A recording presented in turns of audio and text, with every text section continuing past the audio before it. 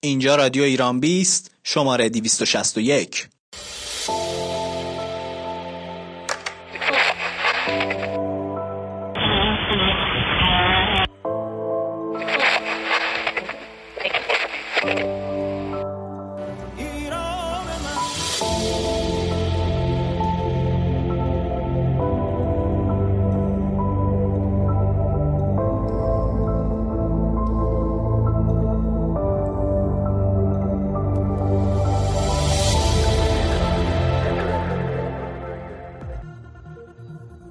در رادیو ایران 20 امشب 13 اردیبهشت ماه تجربه 4 روز زندگی در یکی از بیمارستان‌های رشت. سال 4 روز تجربه‌ام تو یکی از بیمارستان‌های رشت. آیا تولید تجهیزات سخت افزاری در کشور مقرون به صرفه است؟ به تازگی یک خبری منتشر شده مبنی بر اینکه سینما ماشین در گفتگو با فریدون جیرانی. ببین ما مثل اینکه آخرای سال 30 بود فکر می‌کنم. واکنش کاربران به هشتگ بورس. بازار بورس ایران روزهای پرشور رو داره پشت سر میگذاره. امروز با رشد 39,000 واحدی و در آخرین اخبار از کرونا در کشور. همه امشب اینجا در رادیو ایران 20 همراه ما باشید.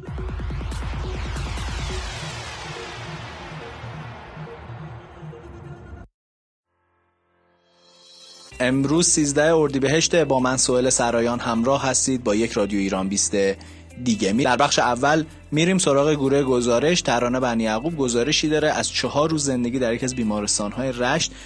تجربه شخصی خودشه و حالا داره گزارش میده که در این بیمارستان چه اتفاقی میافتاده. میریم و گوش میکنیم. این گزارشی که امروز من نوشتم در واقع حاصل 4 روز تجربه‌ام تو یکی از بیمارستان‌های رشت هستش که به عنوان همراه بیمار در واقع برای یک ضرورت پزشکی در بیمارستان حضور داشتم و در واقع بیان این تجربه است.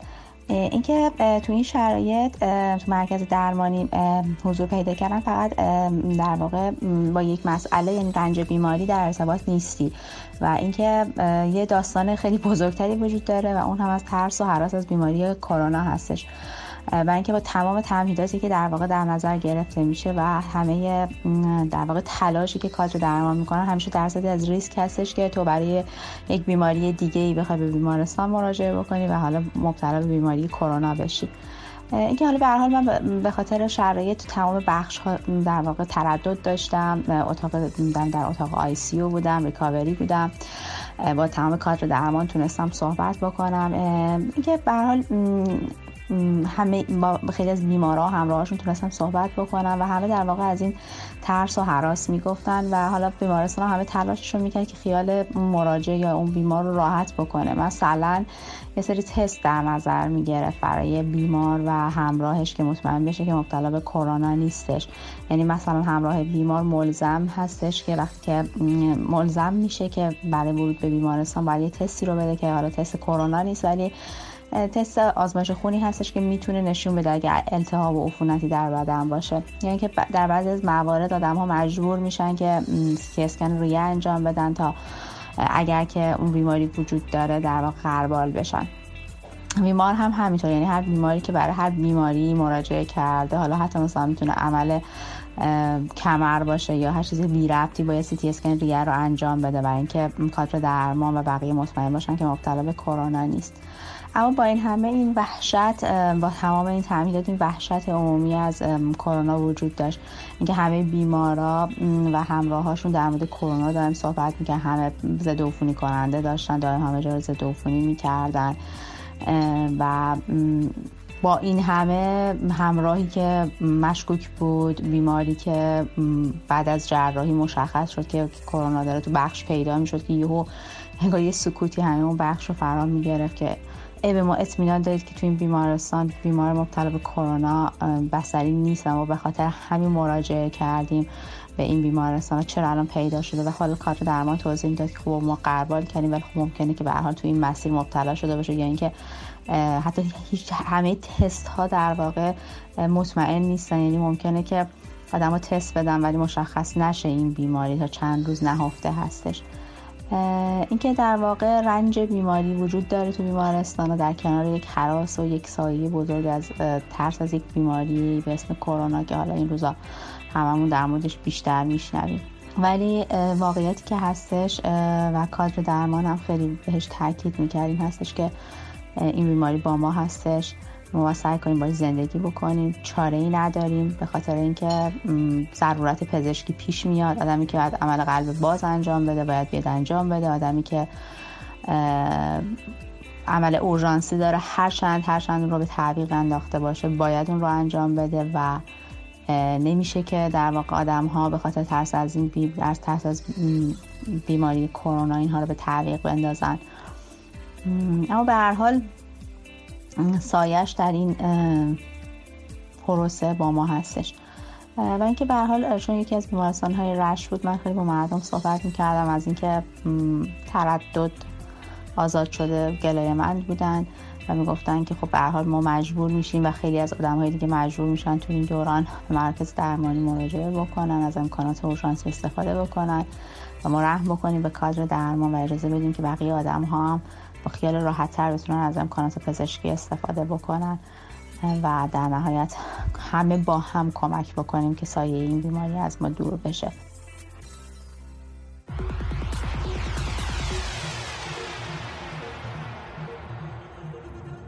در بخش دوم اما گروه فناوری سوسن صادقی گزارشی داره از اینکه به تازگی یک قانونی اومده از اینکه یک سری تجهیزات سخت افزاری مثل سی پی یو، هارد و روتر و از این جور چیزها نباید به کشور وارد شه و حالا سوال اینجاست که اصلا ما زیرساختای تولید بومی اینها رو آیا داریم یا خیر و حالا باید دید که چه اتفاقی برای اینها میفته. میریم گوش میکنیم به این گزارش. به تازگی یک خبری منتشر شده مبنی بر اینکه واردات تجهیزات سخت افزاری به کشور ممنوع شده و توی این لیستی که منتشر شده گفته شده که نباید سی پی یو، سرور، لپتاپ، تبلت، استوریج، هارد دیسک، روتر و غیره به کشور وارد بشه. ولی این سوال این هستش که آیا بستر لازم برای تولید این تجهیزات با تکنولوژی روز تنوع وارد تو کشور فراهم هست و اصلا مقرون به صرفه است؟ اینکه اگر این محصولات حتی در داخل منتاج بشه آیا ممنوعیت واردات اون شدنی هست؟ مهداد خداوردیان دبیر انجمن وارد کنندگان کالا و تجهیزات رایانه‌ای میگه که فعلا امکان تولید کالاهای وارداتی حوزه تجهیزات سخت افزاری تو کشور وجود نداره و ممنوعیتش غیر کارشناسیه و باعث میشه که قاچاق صورت بگیره یا ایجاد رانت بشه. اون میگه که بسیاری از تولیدات خدمات با سطح فناوری بالا بر بستر تجهیزات سخت افزاری شکل میگیره که میتونه ما در برنامه‌ریزی بلند مدت برای تولید چنین کالای راهبردی مثل سایر تولیدات داخلی برش گام برداریم. اون میگه که اگه تجهیزات خدمات فاوا تبدیل به محصولات راهبردی ضروری بشن، از این رو باید با برنامه‌ریزی بلند مدت به فکر حالا ساخت یا حتی بحث منتاجش باشیم. اصغر رضا نژاد کارشناس حوزه سخت افزار هم معتقد هستش که خب اصلا بحث تولید سخت افزاری تو دنیا تو بخش از کشورهای محدود انجام میشه چون اصلا مقرون به صرفه نیست، مزیت رقابتی نداره و کشور ما هم خب جزو مزیت رقابتی در این باره نداره، بنابراین نمیتونیم بگیم میتونه تولید بکنه. حالا بنابراین تنها اتفاقی که میفته اینه که خب محصول نهایی منتاج میشه.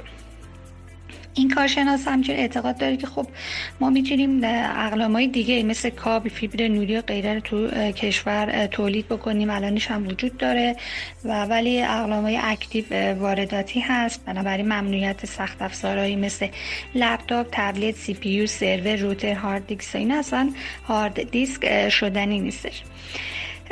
رضا رشیدی دیگر فعال حوزه تجهیزات سخت افزاری هم میگه که خب ما تکنولوژی روز رو نداریم، چون تکنولوژی روز نیست اون سخت افزاری که منتاج میشه هم گرون تموم میشه، بنابراین مقرون به صرفه نیست. اون میگه که کلا ممنوعیت واردات سخت افزار باعث میشه که این کالاها از منابع دیگه مثل قاچاق، مسئله خاکستری، کالای دست دوم غیره وارد کشور بشه، چون این کالاها پایه هستن که تکنولوژی هم به کار میرن و معتقده که اگه با تعرفه‌های معقول کالا وارد کشور بشه نه تنها مانع قاچاق میشه، بلکه خب درآمد دولت هم از محل واردات مالیات، عوارض، مالیات ارزش افزوده و ثبت اون به نفع دولت هست. اون میگه که هر تکنولوژی رو میشه توی کشور تولید کرد، ولی باید ببینید که داره مزیت رقابتی هست، به چه قیمتی تموم میشه، بنابراین کلا مقرون به صرفه نیست. حالا اگه ما بتونیم کالایی رو به دلیل مواد اولیه، نیروی ارزون تر با مونتاژ و شبه تولید به مزیت تولیدی تبدیل بکنیم، قیمتش هم مصرف کننده پایین باشه، باز هم دلیل نمیشه که ما واردات رو کالای مشابه رو ممنوع کنیم. باید اینقدر اون تولید و اون کالا تو کشور مقرون به صرفه با کیفیت باشه که خود مصرف کننده از بین کالای خارجی و کالای ایرانی یکی رو انتخاب بکنه، ایرانی رو انتخاب بکنه. بنابراین من میگه که خب چرا بیایم وقت و پول و هزینه‌مون رو برای این کار بذاریم، بیایم اینو برای جای دیگه هزینه بکنیم، مثل گردشگری، جای دیگه که بتونیم درآمد بیشتری کسب بکنیم. و بعد اون میگه که حتی اگر بخوام بخشنامه بکنن که یه عده از تکنولوژی‌های از تولید داخل استفاده بکنن، چون تکنولوژی روز رو معمولا ندارن، اینا از جاهای وارداتی خرید میکنن، از اون ورم داخلی رو خرید میکنن، بنابراین اینجا منابع مالی یه داخلی هدر میره.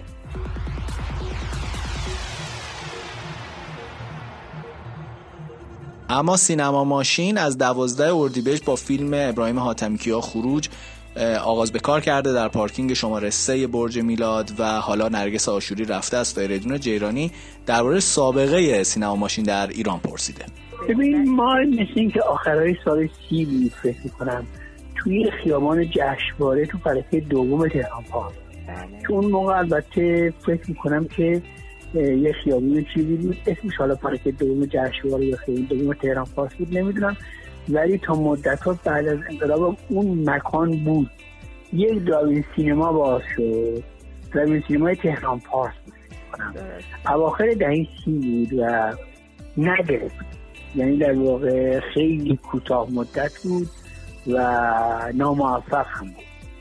بعدش در واقع اومد به سال 50 و آقای انوری در ونک، در خیابان ونک که الان در واقع پاساژ شده، یک درایو سینمای بسیار بزرگ باز کرد که در واقع قبل از این که سینمای ونک افتتاح بشه درایوینش افتتاح کرد. البته قبل از سال 50 بود که درایوینه اون هم نگرفت، یعنی اون هم ناموفق بود. توی فیلم رضا موتوری این تصویر درایوین هست که بهروز وثوقی با فریبا خاتمی میان و توی راهروی اون جلوی دانسینگ و نگی‌های میستن و به درایوین نگاه میکنن. درایوین اون موقع هنوز بوده. بعد این درایوین نگرفت که آقای انوری مجبور شد که سالن سینمای ونک رو بسازه و بعد اسمش رو بذاره رستوران سینما و سینما، که بعد در واقع درایوین به تدریج تعطیل شد. یه تعطیل نشد بود ولی کسی نمیرفت، ولی سینمای ونک تقریبا خیلی سینمای موفق شد و تماشاچی زیادی داشت و بعد از انقلاب این سینما یک سالی باز بود ولی به تدریج دیگه تعطیل شد. آقای انوری هم رفت، یه مدتی بازداشت بود، سینما مصادره شدن، سینما هم تعطیل شد. اونجا من فکر می‌کنم هم پاساژ شدن. یعنی تصور می‌کنم آخرین باری که عبور کردم من اثری از اون محیط درایوین ندیدم، یعنی در واقع فکر می‌کنم اونجا پاساژ شد. درایوین سابقه خوبی نداره، این که در کشورهای دیگه سابقه داره یا نداره خیلی اطلاع ندارم. به حال ما در ادامه پروژه‌هایی که دیگران داشتن آوریم، چون باید ماشین میرفت تو، بعد در واقع چند نفر با ماشین میرفتن تو و در اختیارشون یه میکروفون قرار میگرفت و احتمالاً فیلم هم دو زبانه بود، ولی هیچ وقت نه درایوین تهران پارس نه درایوین فیلم‌های ونک فیلم‌های اساسی نشون ندادن.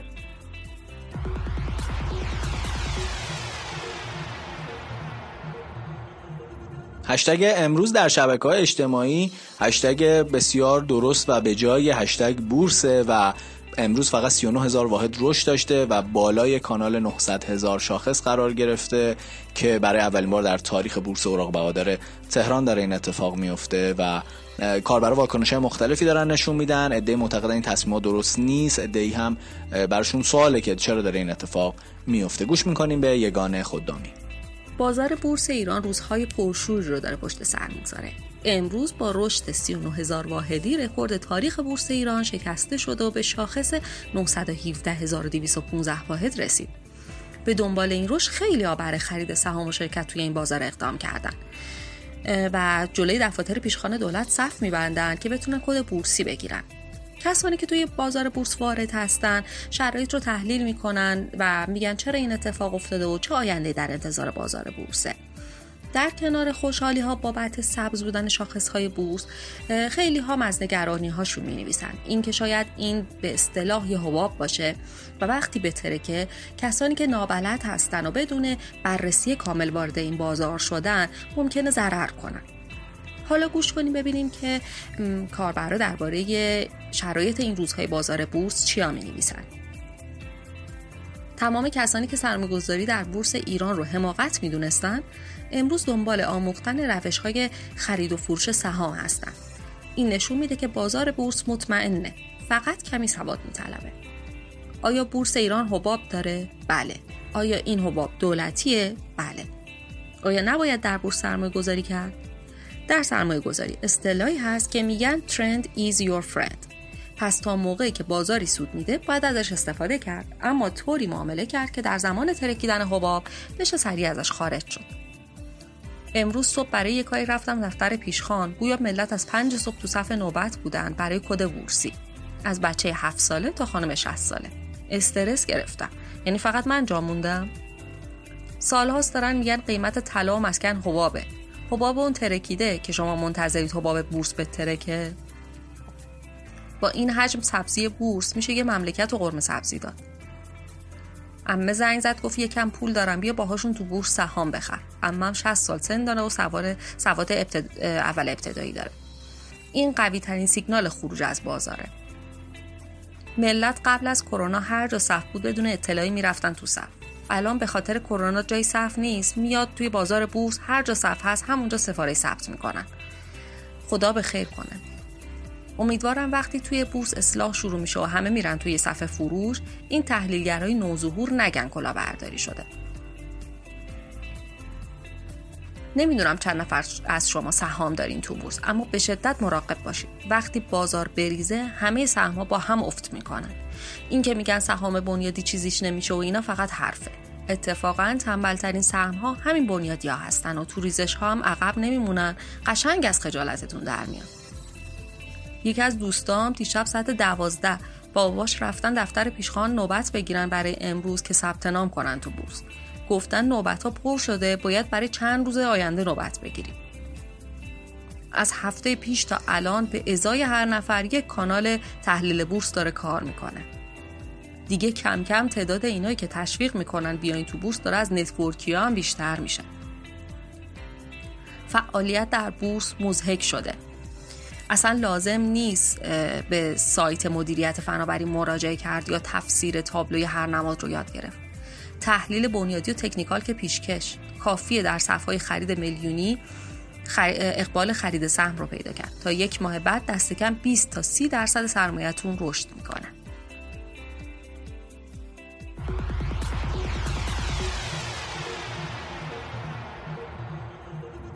اما در بخش آخر از برنامه امشب که آخرین اخبار از کرونا در کشور میگیم، آخرین آمار رسمی کرونا در کشور 96448 نفر مبتلا شدن، 77350 نفر بهبود پیدا کردن و 6156 نفر فوت شدن.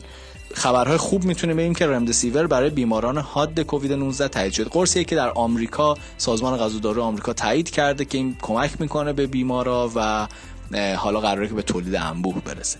اما خبری که رادیو ایران 20 امروز حتی برای جلدش هم انتخاب کرد اینه که 55 روزنامه‌نگار در 23 کشور فوت شدن در پی شیوع ویروس کرونا و این قشر شاید حالا در کنار بقیه اقشاری که واقعا در این مدت روزنامه‌نگارهای داخلی و خارجی همیشه فعالیت می‌کردن برای رسوندن اخبار کرونا، آموزش دادن درباره نحوه مقابله با کرونا و از این دست خبرها و گزارش‌ها حالا خودشون هم دچار مشکل شدن. طبق اعلام یک نهاد بین‌المللی روزنامه‌نگاری که 55 روزنامه‌نگار در 23 کشور از اواخر ماه مارس در پی شیوع ویروس کرونا جان خودشون از دست دادن. اکوادور با مرگ 19 روزنامه‌نگار در صدر این فهرست قرار داره. آمریکا با 8 قربانی، برزیل با 4 قربانی و اسپانیا و بریتانیا هر کدوم با 3 قربانی در مکان‌های بعدی قرار دارند.